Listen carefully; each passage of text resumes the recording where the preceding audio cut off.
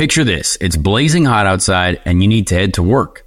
You get into your car and turn on the AC to get cold air pumping as soon as possible, but it doesn't work. Instead, blowing hot air out of your vents and directly into your face. No, your car doesn't hate you. This issue is commonly caused by low refrigerant due to leaks in the air conditioning system, and there's an easy, all-in-one solution that will restore the cold air in no time. There's no need to go to the shop and pay lots of money when you can save time and money recharging yourself with AC Pro Recharge Kits. AC Pro Recharge Kits make restoring cold air easy for even those with zero DIY experience. And the AC Pro app offers clear, vehicle-specific instructions to help you get the job done in less than 10 minutes. So pick up an AC Pro Recharge Kit at any store selling auto products and confidently restore your car's cold air yourself today. Be a pro with AC Pro. Passion, drive, and patience. The formula for winning championships is also what keeps your ride or die alive. eBay Motors has everything you need to maintain your vehicle and level it up to peak performance. Superchargers, roof racks, exhaust kits, LED headlights, and more. Whether you're into speed, power, or style, eBay Motors has you covered. With over 122 million parts for your number one ride or die, you'll always find exactly what you're looking for. And with an eBay Guaranteed Fit, your part is guaranteed to fit your ride every time, or your money back. Because with eBay Motors, you're burning rubber, not cash. With all the parts you need at the prices you want, it's easy to make your car the MVP and bring home huge wins. Keep your ride or die alive at ebaymotors.com. Eligible items only. Exclusions apply.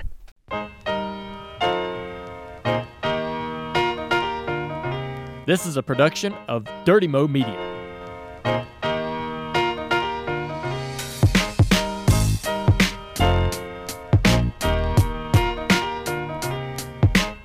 Race week again. Race week back again on Speed Street. We're going to Mid-Ohio this weekend. We've had a couple weeks off. Connor's becoming a national television star with the SRX series on CBS. People have been loving that. Been sending us tweets, Instagram photos of Connor and his beautiful mug on there with Alan Bestwick. I've been somehow surviving the Lake of the Ozarks last weekend from a bachelor party.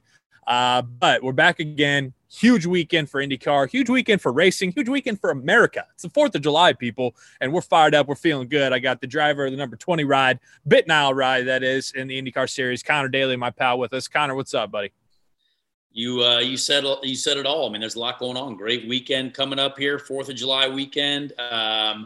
Lots of motor racing took place over the weekend. SRX, NASCAR. Noah Gragson got an incredible mullet and threw up twice in his car. Was that because he was hungover or just really hot? I don't know. But, was that because he was with Deepu for 2 days, or just because it was 100 degrees? Yeah, you know what? We won't comment on that type of situation, but we just know it was really hot, and those NASCAR drivers were out in the streets burning up out there. So yeah, a lot to talk about from there. SRX race was wild. Tony Stewart, I nearly thought was going to punch a young man in the head, Ernie Francis Jr. So there was a lot that took place, and we have a great guest for today's podcast as well. Tell us about him. Yes, well, our guest is a longtime friend of mine, MAKJ Johnson, MAKJ. I've known him since we were 12. We were teammates in go-karting. He's from California, San Luis Obispo, California. He's produced an incredible amount of songs that you would know, a lot of club bangers. He still plays at nightclubs all the time, plays at music festivals, big in the electronic music scene. So fantastic conversation with him that we have for you guys coming up. But we also got a lot of racing to talk about as well. Yeah, dude, it was cool because, for people who are like, oh, what, you got a DJ on here? Well, this DJ, like Connor said, has a very, very diverse and lengthy background in racing, knows his stuff, knows what he's talking about, had a lot of really cool thoughts and opinions on stuff in the motorsport world, especially for people who are growing up in it too, which is really cool. We'll get to that. But let's start off recapping this crazy weekend, man, with SRX. Like I said, off the top, you're in the booth. And there was a lot of, we got 4th of July coming up this week. There were a lot of fireworks this past Saturday night. Yeah, there was definitely a bit more contact than the first weekend. There was a lot of angry drivers. Everyone was pretty tame week one in Pensacola. It was actually very surprising. But as soon as they got into the heat races, then now this track was a little bit shorter and a little bit tighter. So, to make moves on people, you really had to almost move them out of the way. And to be honest, like I thought the racing was great. Like there was a lot of fantastic overtakes, but some of it was mixed with contact. And we saw two great heat races, but also, people that started to get a little bit angry in the heat races. Like, Paul Tracy was basically starting reverse grid pole for the second heat, had a great race going. And guess who put Paul in the wall? It was Elio Castroneves. And honestly, like the feud between those two since the 2002 Indy 500, I mean, it's just like, this is the stuff that as a race fan, I'm like, I've always dreamed of this. Like after being at the 2002 Indy 500 and knowing that Paul might have won, he thought he won. A lot of us thinks that he won because he passed Elio when it went yellow, but then Elio got the win. And there was so much going on there that I love that type of drama. And Paul got punched around like a punching bag, sadly, on the weekend, and was very unlucky. But it was a fantastic show. I thought drivers getting heated. It also went to show you, like, is it supposed to be a show? Yes. Like part of the reason SRX was created was to be entertainment. And that's why they do, yellow flags in the middle of the heat races. They do things called fun flags, bring out the yellow, bunch up the field again. But these guys truly care to beat each other. Like Tony Stewart has not lost that fight. He's not lost that dog in him. Like he's ready to beat the crap out of someone because they drove him into the wall. Old Smoke's got plenty of smoke left in the tank. That's for sure, brother. And Paul Tracy on his Instagram, man, he was, of course, having a day afterwards. We post the replay of Elio dumping him into the wall. Says, all I'm going to tell you is that payback will come when it counts most.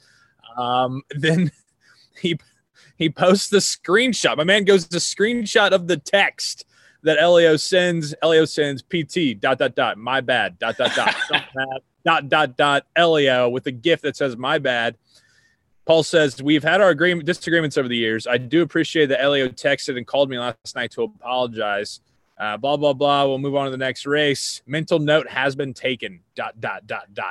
Yeah, which means absolutely nothing. He's still going to wreck Elio any chance that he gets.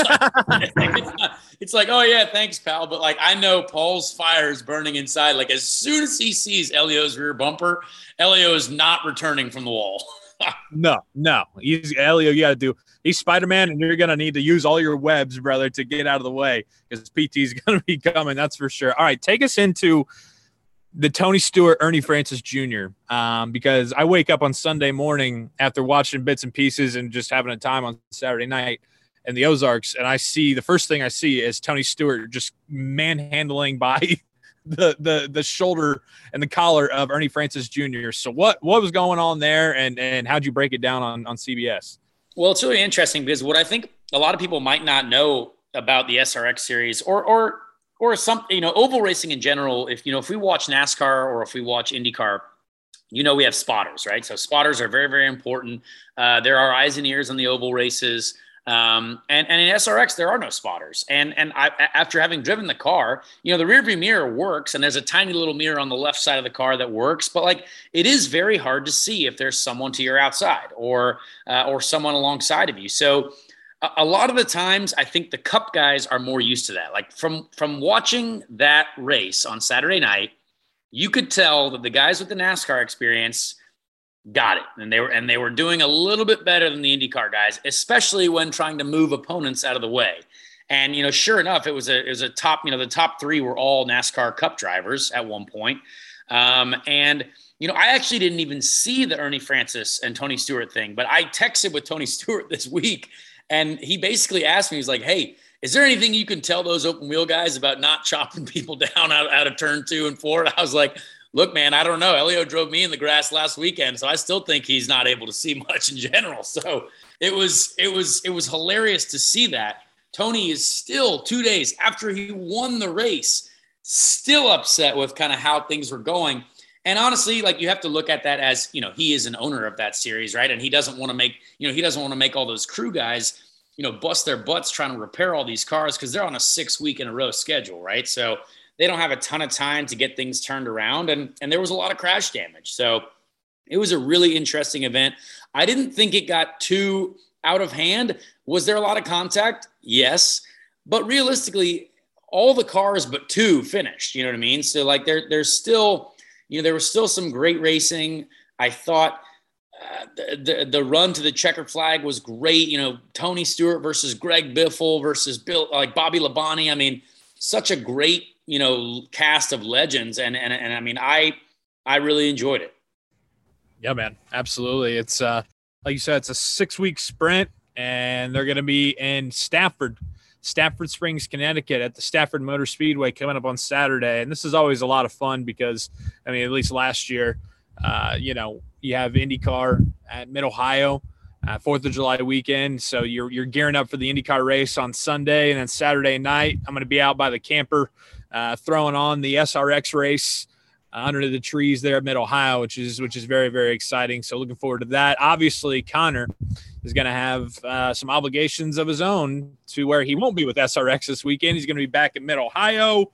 What are your thoughts on Mid-Ohio, man? For the drivers, obviously it's a fan favorite. It's a whole lot of fun. It's a holiday weekend. But for you guys, what do you think about? What do you have to look out for going into this race? Well, obviously, we've been off for 2 weeks. So, haven't been in the car for a little bit. There's been a couple other teams that have tested. There was an Iowa test. There was an Indy GP test. There was a Sebring test this week. So a lot of different drivers have been doing, some laps here and there, and people have been working on stuff. We're saving our testing for other venues. We tested Iowa next week after Mid-Ohio.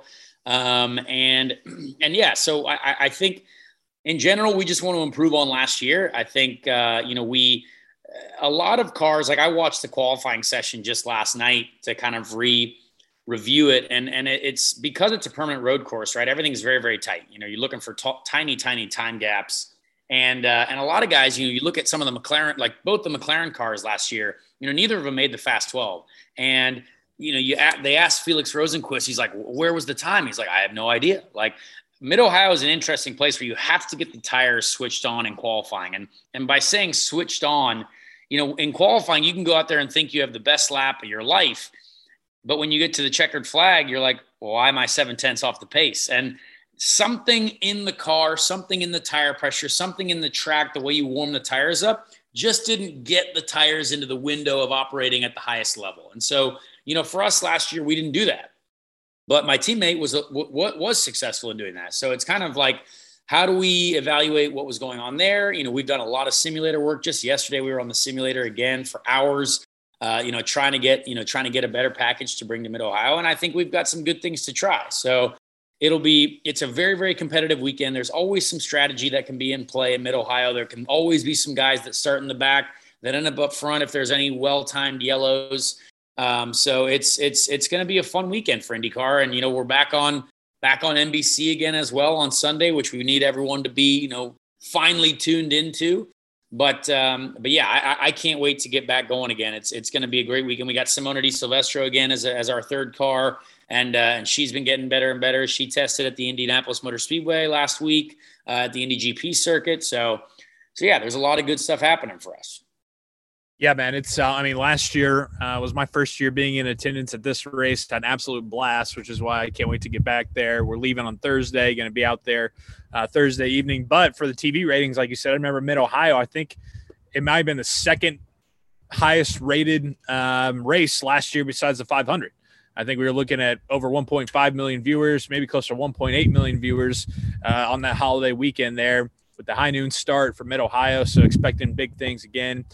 Where does Mid-Ohio rank in terms of, because obviously you have the straightaway where the checkered flag is and the green flag is to start things off. And then you have kind of that winding curve, turn 1, turn 2. I feel like that is a danger zone there where it's real easy to get bunched up and push somebody off. I think Hinch did last year. Where does that part of this race course rank everywhere else in terms of, we got to get through this clean? Yeah, well, I think Mid-Ohio is usually the best place for our race starts because when we start out of the keyhole, it's called, down the back straight, into turn 4, everyone stays pretty bunched up. So like everyone's real close. Everyone's fighting for every inch of space on the track. And there usually is some contact going into essentially turn 4, but where we start and restart, it's turn 1 at the end of the back straight. And so, it provides a lot of opportunity, but also there's a lot of risk. So it's somewhere where you really, really want to start up front because you don't want to get caught in the chaos. But if you do, like I remember last year, there were so many different strategies at play, and we were actually quite quick during the race, which is encouraging, and we definitely moved forward. But yeah, it's one of those places where you have to be perfect with everything. And I think like right at the end of either the race last year or the year before, like we almost ran out of fuel. Like we kind of made like one miscalculation and we had to save a ton of fuel at the end of the race. So it's a wild place, and home race for Graham Rahal. So Rahal's been testing. Hopefully, like they really want to turn their season around here. And there's a lot of people that are now. Obviously, we're halfway through the season and a little bit on the second half now, and people are going to be starting to think about championship. Like how do we place ourselves in the right position for this the final half of the season. Yeah, you mentioned championship, a couple of weeks off here, but just a reminder, 293 sitting in first, Indy 500 champ Marcus Ericsson, Will Power behind him, Newgarden behind him. So you got 2 Penske's in the top 3, Pato O'Ward at 4, Alex Palou 5, Scott Dixon 6, Rossi 7, Felix Rosenquist 8, Scotty McLaughlin 9, and Simon Pagenaud rounding out the top 10. Of course, you got Colton Herta creeping, Connor Daly at 13. So a lot of guys bunched up there, but that's where we stand with the IndyCar Championship standings heading into Mid-Ohio. Then after this, another week off, some testing for Connor, and then we get into Toronto. It'll be good to be back there for the first time in a handful of years. So it's really picking up, man. It really is. Anything else you want to preview about Mid-Ohio before we get into MAKJ? I don't think so for now. I'd love to get into this interview. It was a fantastic conversation, and we'll also come back on the other end with with a few more thoughts as well. Awesome, yeah, let's do it, man. MAKJ, here we go. Another day is here, and you're ready for it. What to wear? Check. Breakfast, lunch, and dinner? Check. Planning for what's next and how to save for it? That's where Bank of America can help. For your financial to-dos, Bank of America has experts ready to help get you closer to your goals. Get started at one of our local financial centers or 24/7 in our mobile banking app. Find a location near you at bankofamerica.com/talktous. What would you like the power to do? Mobile banking requires downloading the app and is only available for select devices. Message and data rates may apply. Bank of America N.A., member FDIC. All right. Well, we've talked about our guest that we're going to have on the show today. A very longtime friend of mine, a former race car driver, but current musical artist, producer, DJ, really tall man, McKenzie Johnson, or MAKJ. Thank you, McKenzie. What's going on, guys? So to give everyone a bit of a background on like how I know McKenzie, I started go-karting when I was 10, and a couple years into go-karting, we got into this series called like the Rotax Max Challenge or whatever it was. And that part of my career is a little fuzzy, but McKenzie and I met McKenzie when I went out west to race in this series, the Rotax series. And we were teammates for like the Rotax Grand Nationals in 2000, I don't know, 4 or 3, something like that. And so McKenzie basically started out as a race car driver. And I don't know, McKenzie, tell people where you started racing, how you started racing, and who got you into it. I gotta adjust my seat for this one. I haven't told this story in quite some time. Yeah. So I want to say it was 2014 for the Rotax Nationals. We were on Team Margay, right? No, not 2014, 2004 for sure. 2004.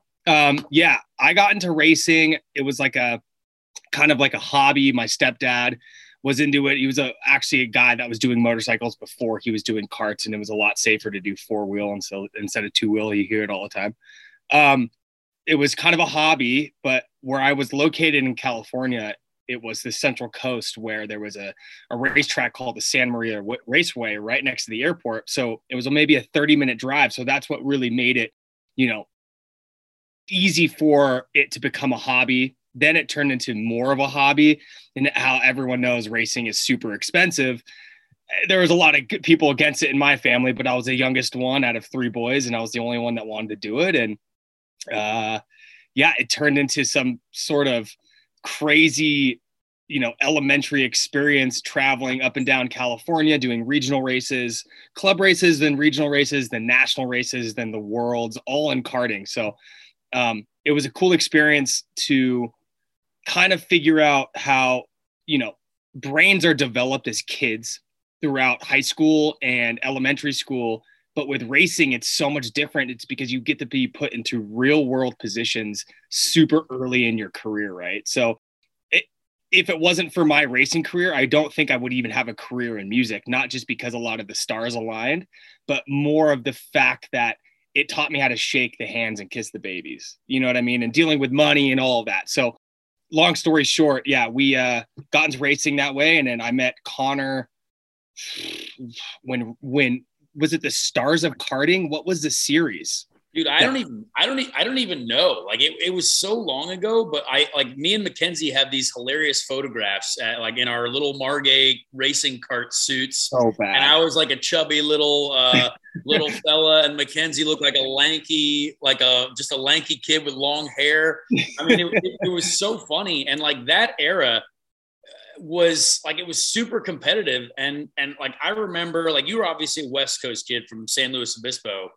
And me being on like from the Midwest, like we didn't really necessarily cross paths a ton, but we kept in touch. And my dad was like befriended your family a little bit as well. Yep. And so you basically we were on the same path though. Like we were going towards racing cars, and you had an opportunity to go into Formula BMW, right? Yep. That was kind of like the turning point. I won a scholarship program. For it was the DD2. How I just remember that. That's crazy. It was the DD2 at Road America, and Herberfeld and Walker, and that was the formerly a BMW scholarship program. And it finally got me into, because I never did Skip Barber, I never did the early open wheel stuff. I was just really strictly wanting to do karts, because my height was such an odd thing, because I was getting the extended chassis when I was 15, 16 years old. And did I really think I was going to have a career in racing? No, it was one of those things where my parents saw the benefit of me being able to be social in a business setting throughout racing and being able to befriend. It was like basically a big fraternity in a sense, with a young fraternity and a lot of good opportunities that just came from meeting the right people. And, I got to meet you, and it was a big relationship after that. But doing the Formula BMW stuff, I tried my foot in the more of the Asia market, and I moved to Macau for a summer, and I was on this team called Eurasia, and actually Daniel Ricciardo was my teammate, and that was uber competitive. Like, I don't think I've ever seen so much talent in a 40 car field in Formula BMW. And the reason why I did that was it was a lot cheaper than doing the US series. And that was kind of it. Then I did like 1 or 2 races in Formula Renault, tried a testing in a Formula 3 car. And that was kind of the end of the career. The economy kind of crashed. I went back to the States. I was already into music at that point, and the stars aligned with me doing music stuff. And I don't think I would have been at that point unless I knew how to, asking for money for sponsorship. That's like one of the most awkward things to do, right? You don't learn how to do that when you're 13, 14 years old, but in racing you do. And that's something that only race car drivers and people that are in the sport of like auto sports. Yeah, maybe some like endorsements and talent wise with sports and stuff. Yeah, maybe. But racing has this like ability to make you hustle really hard. So it's kind of the MAKJ story. Do you keep in touch with Ricardo still at all?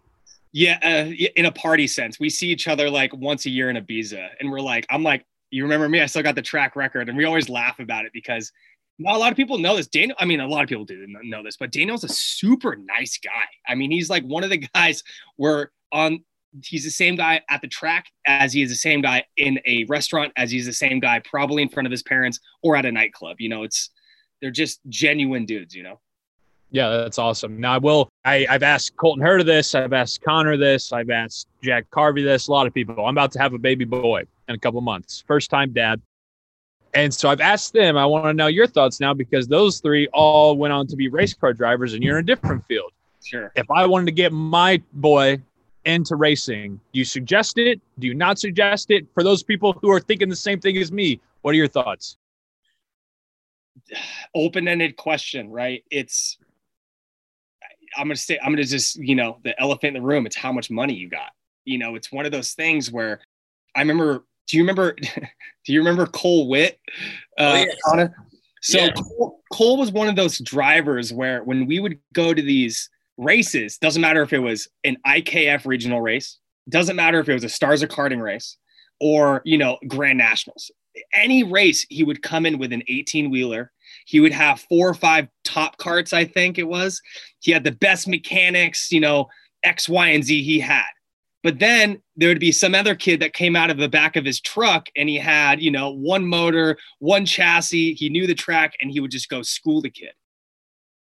Do I think money makes racing relevant? I don't know if that's the right word. I would say, does it make the world go round in racing? Yes.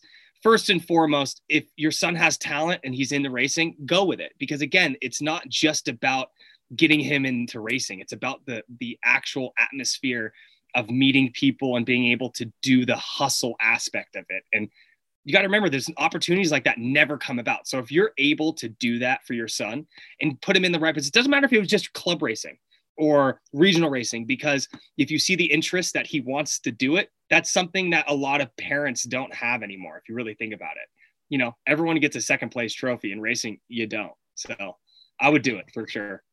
It's funny you mentioned like all these names, because that's kind of the era that we grew up in, right? Like Cole Witt, the name that you mentioned, he made it to the NASCAR Cup Series. Like Daniel Ricciardo, one of the most like very successful guy in Formula One. Like that's kind of the era. And Connor Daly. Well, I don't know. That's a little bit aggressive. Connor Daly. Dude, you got to remember that, when you're racing in that series, everyone knows. I mean, it's like seeing the kids that go from high school baseball and you're always like, yeah, they're going to do it. They have the height, they have the build, they have the strength. And you're always kind of like, yes, that's going to happen. But I know so many insanely good drivers that came from, the whole Stars of Karting thing that would just whoop. They didn't make it because they didn't have that like inner hustle to go and want to make it.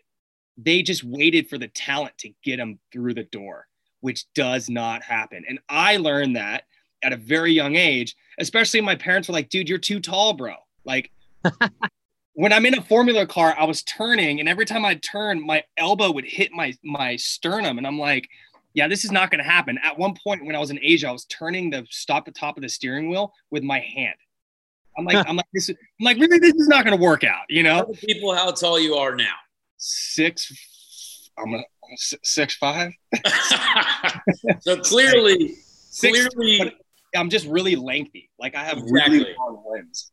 Because I will never forget you. Like you stayed at my house one year when you came to test the Formula BMW car at Putnam Park in Indianapolis, and like already then, I mean, you must have been a foot taller than me at the time, and I had no idea how you fit in that car. But again, that was for like Derek Walker's group, like folks that know IndyCar, like Haberfeld and Walker. That's Derek Walker. Like we all know Walker. Like Derek Walker was on our pit stand a couple weeks ago helping call one of Ed's races. So it's a really small world, this racing world. And I always find it fascinating. Like it's a conversation that like whenever we're now hanging out, whether it's at one of your gigs or whatever, people have no idea. And we just start going off talking about racing and people are just kind of like looking at us like, well, I have no idea what's going on here. But like, it's only something that like we experienced.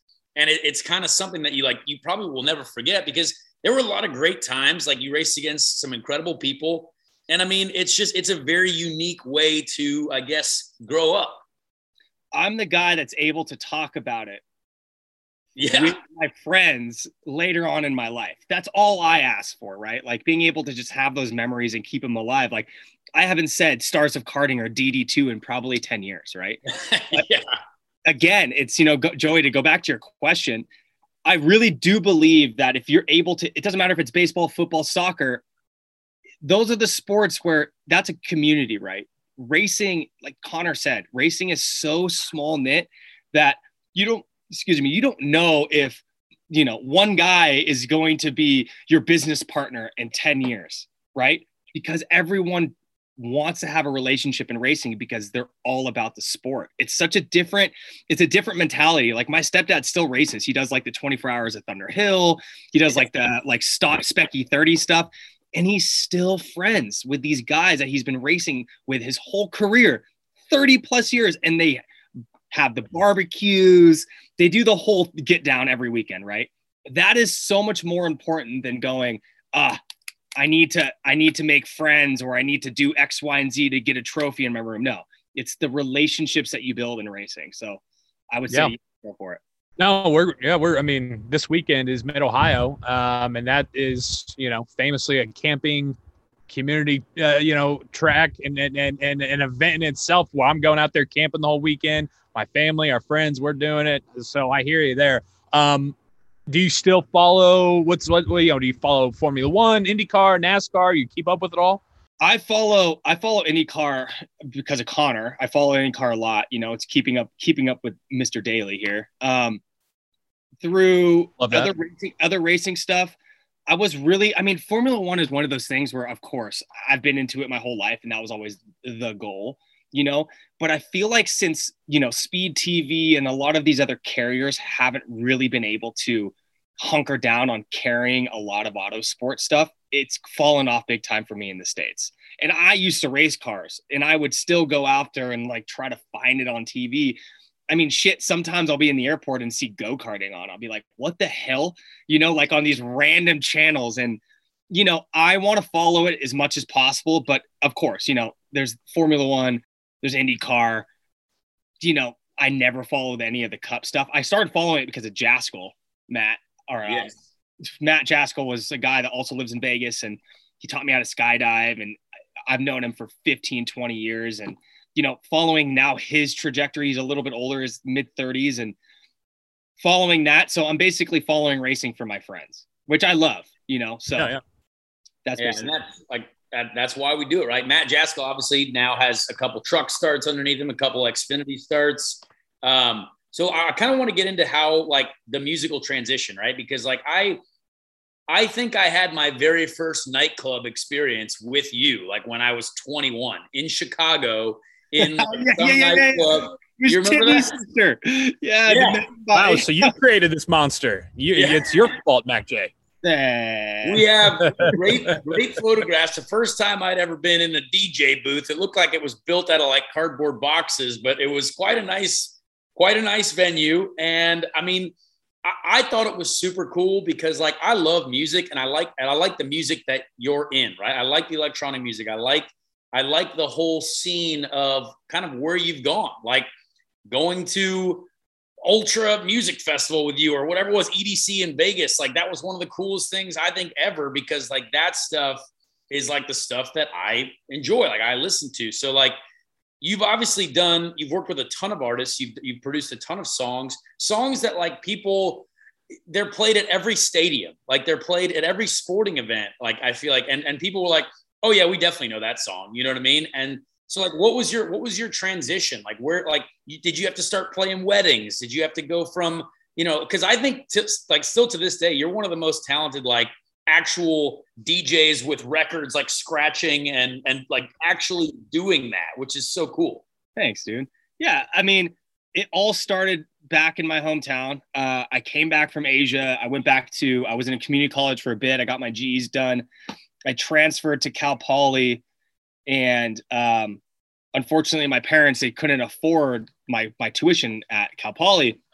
So I needed to make ends meet. And my buddy was a DJ, and I overheard him in a conversation saying, oh, I made $1,500 this weekend DJ. And for, an 18-year-old kid going, all right, maybe I could figure that out, because I was going to nightclubs in Asia. It doesn't matter how old you are. If you're over this height, you're good. And so I was going to clubs in Asia, and I got to see the scene a little bit, maybe once or twice a week. And I was able to figure out what not the art of DJing was, because again, I have never done it before, but the idea of being able to crowd control. of play a song and being able to know what the crowd's going to do. And if they're not feeling it, transitioning, because that's what DJing is. You're a paid jukebox to figure out what the room is like anywhere in the world. So came back to the States, couldn't pay for college, started working at this deli, and I was able to make like $500, $600. And I bought some turntables off the same guy that told me he made $1,500 at a high school dance. And, I started just doing the hustle mentality. This also came from racing. It was knowing that, following up with people, kind of being pestering, trying to look for sponsorship. But for me, it was trying to look for gigs. And one of the very first shows I had was at SIGEP. And it was they had a fraternity satellite house. And the girl that I was like hooking up with at the time was like, hey, you should go and play for my friend who's the chairman at SIGEP. I'm like, I might have a show, not really, but a lose-lose situation there. Lose-lose situation. I had the stuff. I had all the DJ equipment. I had some speakers. So I was like, fuck it, might as well. So I got in my car. I drove down to SIGEP. Again, San Luis Obispo is like Indy. It's just so small. There's only so many places you can do things. So I go and I asked the guy, hey man, can I play your show tonight? And they're like, no. And I'm like, I'll do it for free. And he had to think about it. And he's like, do you have your own equipment? I'm like, yeah. And I said, but if you like the way I play, you have to promise me 3 other shows at my rate. And he was like, baby. yeah, just playing roulette. And so after that, he was like, after the show, he let me play, and they contracted me on a friendship thing for 3 shows. And I started doing stuff because they knew the benefit of being able to just call me and say, hey, we want you to play this sorority exchange or formal. And these kids pay a lot because it's not their money. It's their parents' money, right? So they don't care. But if they think that they're getting a deal comparable to, like, there was this company called Obsession Entertainment, and they were the ones that were booking all the colleges. And I was lowballing the shit out of them. So they would book me, not Obsession, but the fraternities, because I was just lowballing the shit out of them. So they booked me. And after like the 5th or 6th show playing for SIGEP only, I was like, hey, I will play for 4 years in college, my tuition, if you pay my tuition and pay for my housing for 4 years. And they did the math, and they actually made money on me. So they paid for my schooling. They paid for my housing, they paid for my food, and I never had to pledge. So I got a free 4-year ride from SIGEP. That was what I learned. That is what I learned from racing. I learned that everything is tell me one thing that's not negotiable. There's not one thing, right? So after that whole thing, I moved to LA. In between my years of college, I was doing a lot of edits and making other stuff for DJs. Went down to LA, started opening for a guy named DJ Am. Did not know who he was, but he was the biggest dude at the time. And everyone's like, oh, you're in good hands. I'm like, I don't know who this dude is. And then he took me under his wing and kind of just went from there. And kind of long story short, I learned how to produce music while I was in LA. I went to a school called Icon Collective, kind of turned the page for me. It was like me getting my like FIA driver's license, right? It was like that turning point for me. And then that was it. I got some lucky songs. I did well, I've played every festival. I'm 32 now and living in Vegas. Sounds like a dream, man. You get a scholarship to be a DJ to go to college. Now you live in Vegas, like you said. I want to talk about 2 songs of yours. Let's Get Fucked Up and Party Till We Die. Obviously, of course, you're friends with Connor Daly making those 2 songs and myself now. But what do you think is better? What's the better party anthem? What's the better thing to say? Hey, let's get fucked up, or hey, let's party till we die. Not even talking about your music, just that saying. Let's get fucked up. You have to censor it half the time, right? Because you don't know who you're going to say it to. So Little John and I called the song Let's Get Turned Up. Funny story though, that song came out 1 week before Turn Down for What? Oh. So it was kind of like the devil's advocate. I'm like, bro, why would you do that to us? You know, this record is real. The record still turned out to be really well. And I mean, like Connor said, you can go in any club and still hear that stupid song.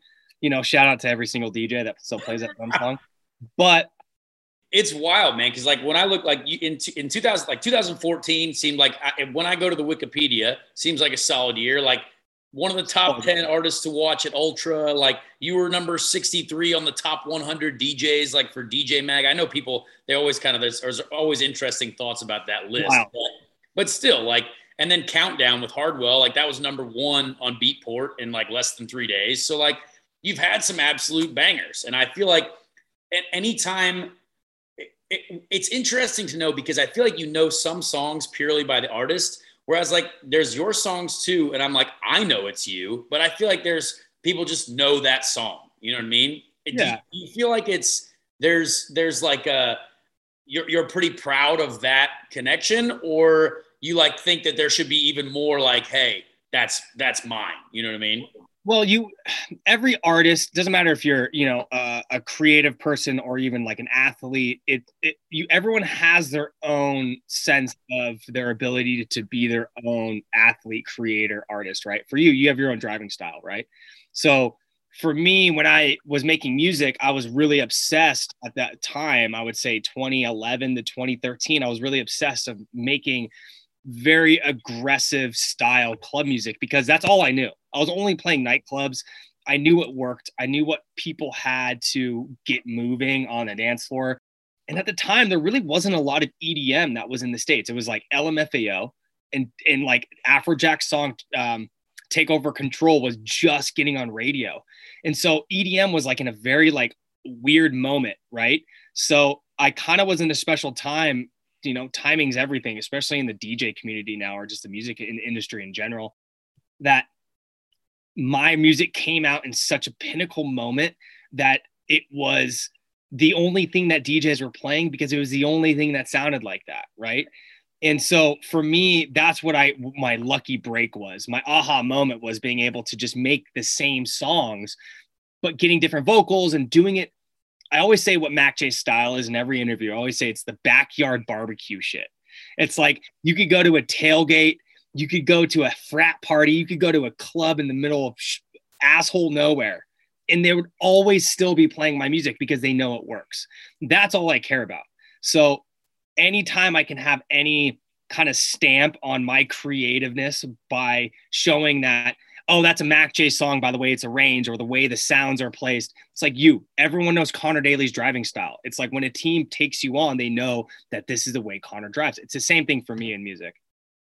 How many times do you probably don't get very many like requests, right? You like people coming up to your booth, do you?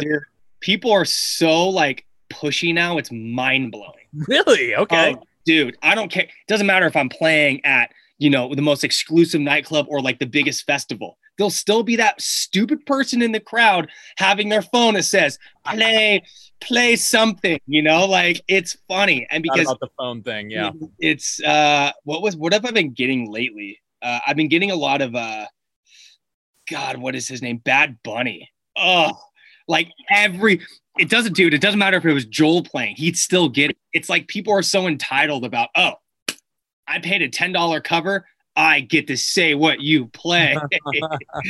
It's like I equate that to like going up to me before the Indy 500 and saying, hey, I actually think you should take turn 1 in third gear instead of fourth. It's like, I don't know about that. I don't know. Maybe no, it's like you can't tell someone how to do their job. Like you cannot go into like their arena and be like, you know what? I think I know best in this scenario. So my biggest thing was, for the longest time, I've always kind of played like, stupid in this situation. When someone requests a song, I'm like, I can't read. But now it's like someone will legitimately come up to me. Shout out to everyone that comes up to me. Just fucking, yeah. They'll come up to me and like pester it until they hear it. And maybe nowadays it's a lot easier and a lot more, acceptable to say yes to a lot of things, I guess.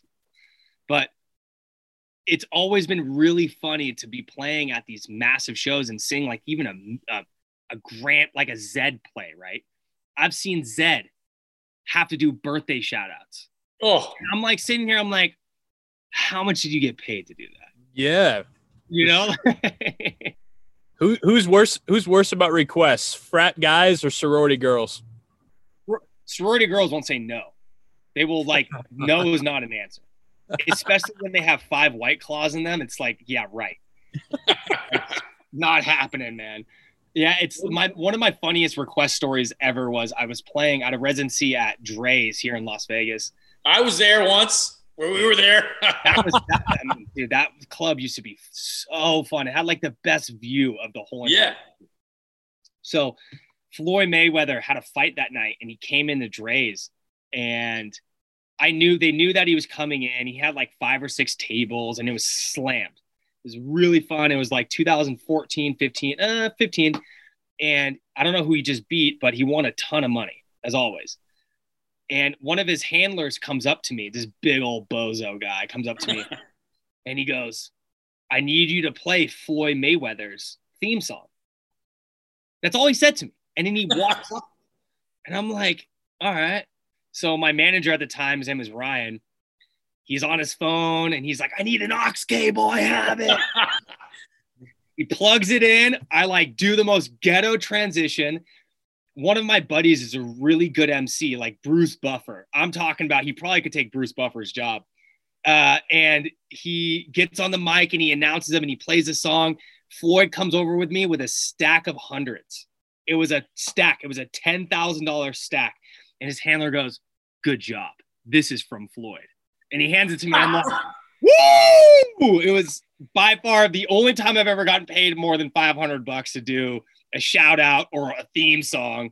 But it was just like, hey, he appreciated that I did it. He did it in a more of a respectful way by sending one of his handlers to do it. You know, like it was a bizarre experience. That's definitely Vegas for you. Wow. So now whenever a sorority girl or a girl at a festival with a flower headband tries to come up to you, you can be like, hey, are you Floyd Mayweather? No. Hey, do you have $10,000? No. Sorry, can't do it. And then they go, who are you? I don't even know who you are. Oh, yeah. Been there, done that, my friend. That might be one of the greatest. I did not know that story, and that might be one of the greatest stories I think I've ever heard. From DD2 to Floyd Mayweather, my friend. Man. So now obviously, you know, we're in our 30s. We're a couple adult gentlemen. What's your next goal? Like what's next for you? Like you're obviously still coming out with great music, like, and still playing shows. But I know, like, personally, I know that you're not necessarily like into the wild tour schedule. Like it's not a crazy tour. Like you've got an awesome spot in Vegas and you play a lot of golf. But what's kind of next for MAKJ? Weirdly, a lot more than I wanted it to be, which is not a bad thing. Like I can't complain that I'm, you know, as MAKJ, I'm still really busy, and especially now with all the borders opening back up, especially Asia, that's my market for sure. I've played everywhere throughout COVID in the States and been doing a lot of different things. And like you said, the tour schedule for me is a bit rough. Travel now is just hideous. It's just like one of those things where, yeah, we have the benefit of being able to like choose. We have status on an airline, or, you know, we got clear, TSA pre, like these small things you learn, they're creature comforts that you learn traveling. You know, we've done it for X amount of years. We know what makes us a lot more practical, right? Minus that, travel just sucks. I'm getting older. It's really hard for me to like do these late nights, early mornings. You know, it's through COVID, it was really wild. I figured out kind of my health routine, and I work out basically every day now. And it's one of those things where I try to just make money while I'm sleeping. That has been like the goal since day one, you know? And so my mid 30s was the time where I really needed to reevaluate what I wanted to do in music if I didn't want to tour.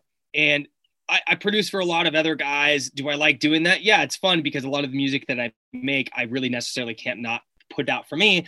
So that kind of opened up my brain through COVID to start producing and making another project. So I have another side project that's fully touring. It's great. It's all the mystique. No one knows about it, which is the best part. They know, not a lot of people know it's me. You know, but I'm the guy behind the scenes. I have people go on the road and do it. You know, I don't need to be on the road full time and doing the hustle and grind and eating Chick-fil-A 3 times a week. Like my body cannot do that. I just physically cannot do that anymore. I have one beer and I'm hungover. It's like wild now. But yeah, I'm into sneakers now. Like, you know, Johnny, him and I have opened up 19 sneaker stores, you know, which is great.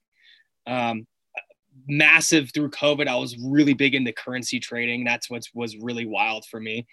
But, you know, just dibble dabbling, just trying to, you know, see what's right for me. I want to have a family here pretty soon. You know, I maybe should start getting a dog first and figure that one out. But yeah, make money while I'm sleeping. Never really lose that hustle mentality that I learned from racing for sure. And that has kind of kept me on my toes. There's always those moments where I'm kind of like, well, what's next? I was just in Japan for a week. Then what, McKenzie, you need to relax, you know? So there's just a lot, you know, I until my youth is gone, which it hasn't. It's weirdly, this is the most healthiest I've ever been. Until my youth is gone, I can't sit here and complain about anything. That's the biggest thing, because I see too many artists go, well, it's hard, but I'm making more money in one show than someone's full salary paying job. Like, don't be a bitch, just go do it. You know, like there's a lot to be said with that, but it does get hard. I mean, Connor, you're a perfect person to talk about this with. It's not just it's smoke and mirrors, dude. It's like people think that this lavish lifestyle of being a pro athlete or, you know, being able to be on TV every single weekend, dude, it sucks. It's fucking hard, man. Like having to put a smile on and being able to turn on because I'm very introverted. Like I'm a guy that sits behind a computer all day. You know what I mean? And make music and make really annoying songs. It's like, it takes a lot out of you. So being able to, for me going to shows, for Connor, it's going to the races, turn it on and being like, I have to be this really nice guy. You know, it's a hard switch to turn on sometimes, especially when you're tired and have diarrhea and been fucking eating Chick-fil-A for 5 times a week, dude. It's not fun. So yeah, that's what I've been up to.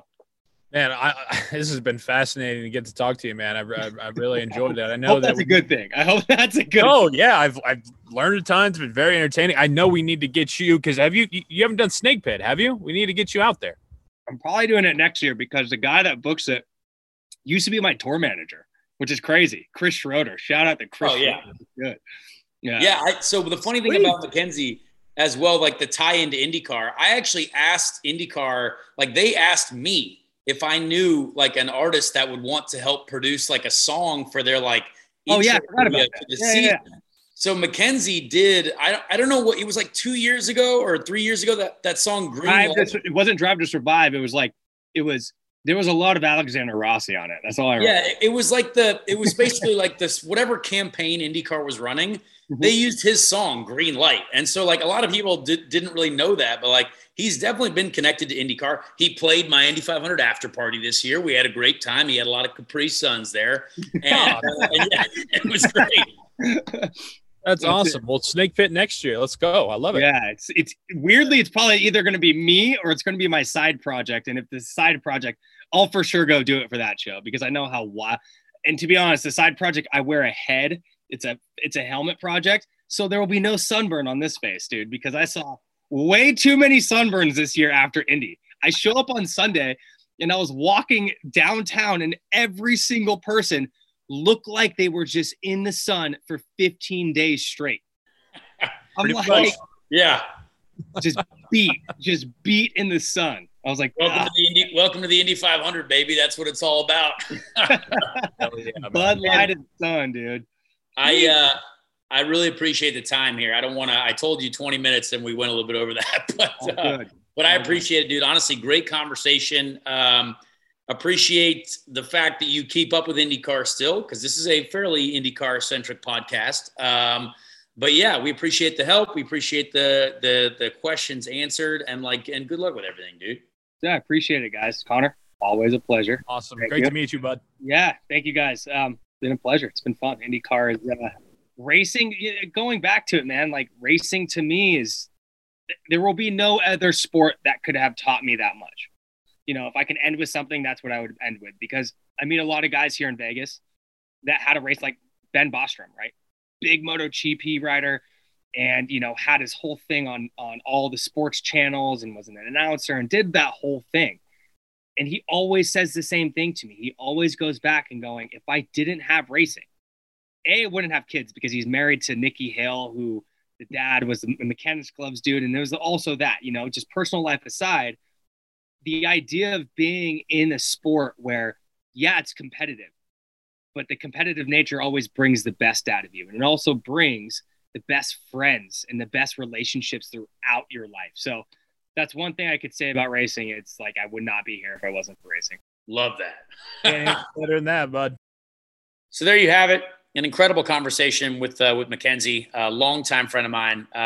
Honestly, he like sometimes when you I guess grow up with someone, or let's say like a lot of the drivers that I raced with growing up that are now in Formula One, right? It's tough to like who are going to be those guys that like still keep in touch with you when they make it big, right? And I think of McKenzie as a guy who has truly made it big. Like does songs with huge artists that everyone knows and plays massive music festivals. You know, I remember riding in a helicopter with him to the Electronic Daisy Carnival, EDC Las Vegas at the Las Vegas Motor Speedway. So, you know, and I find that so cool because I love that industry, but just such an honest conversation about how racing has affected his life. And a lot of the people that I want to have on this show as well in the future are going to be people that you might not think have a background in racing.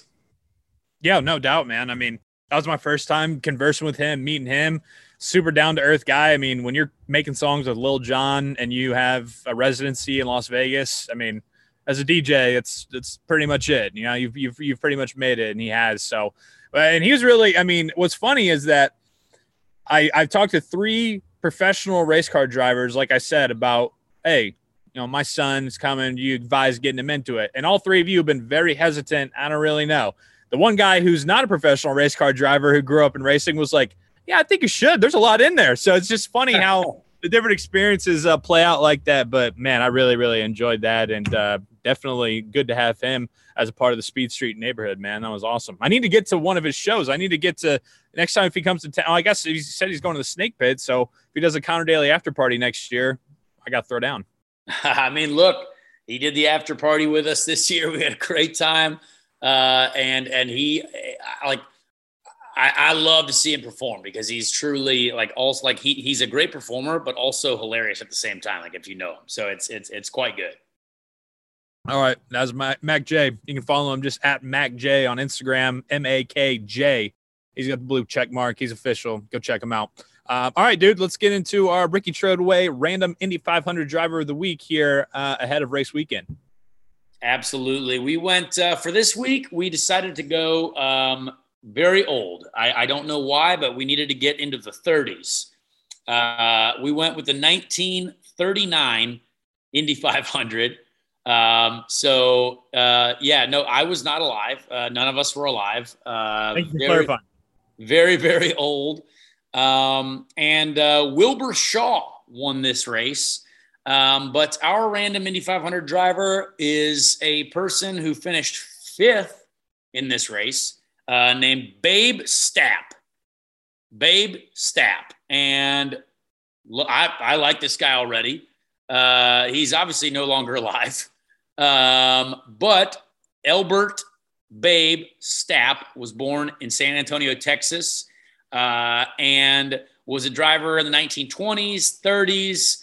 And I mean, looks like has had an incredible run. He did how many Indy 500? Wow. He did 1927 to 1940 in the Indy 500, which is a lot of races. That is more than me. So, so there's not a ton on his Wikipedia page. I'm not gonna lie, not a ton there, but yeah, pretty interesting. There's one interesting stat here. Stapp's finishes from 1927 to 1938 rank as the worst 10-race finishing streak in Indy 500 history. Baby. Baby. Guy, I tell you what, he had a good one, though, in 1939, so he bounced back from that 1938 run. I was going to say, that seems crazy to me because in 36, he's no, yeah, so look. It's a finish. I got it. There we go. So finished 31st, and then 1928 finished 6th. But then at 28th, 31st, 35th, apparently, 23rd, 25th, 24th, 31st, 26th. And then in 1939, came in with a top 5. Hey, you know what? He broke that streak like a mother. He hit it in the top 5 there. Old Babe Stapp. It sounds like, when your girl is like really tired, Babe Stapp. When you're really pissing off your girl, Stapp. But he did pass. He was born in San Antonio, Texas, and he did pass away in Indianapolis, Indiana in September of 1980. He said he was also a member of the infamous 13 Black Cats. I don't know. I'm going to have to look that up. 13. Yeah, I didn't know what that was because I don't know what was going on in the 30s, but I assume that it could be interesting. So I didn't mention that. Once again, somebody's definitely going to know who this is or what this is. Here we go.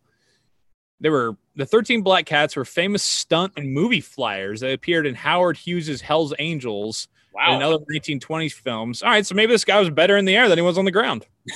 Maybe. Old Babe Stapp. That ain't bad. All right. Yeah. Awesome. There it is. The 34th random Ricky Trodway random Indy 500 driver of the week, Babe Stapp.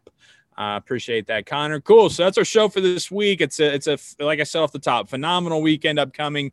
Mid-Ohio is one of the best weekends of the year. A great race, a great environment. Hope to see you guys out there. If we see you guys out there in the paddock, walking around the merchandise area, please give me a shout. Definitely, you're always giving Connor a shout, but we'll love to chat about the pod. We'd love to chat about racing, have some fun. Be sure to follow us on Spotify, Apple Podcast. Hit that plus button. Get us in your feed every week. Let's make this a neighborhood. Give us a rating, review. Love seeing those. Love seeing your guys' feedback. And, of course, we're on social media at Speed Street Pod, Instagram, Twitter, at ConnorDaily22, at Joey Molinaro, at Neb_NotLaw. For Ben, producer Ben there. And we appreciate you guys, man. So we look forward to seeing you guys this weekend in Mid-Ohio. And happy 4th of July, everybody. Be safe. This is a production of Dirty Mo Media. Check out Dirty Mo Media on YouTube, Twitter, Facebook, and Instagram. Dirty Mo. Dirty Mo. Dirty Mo.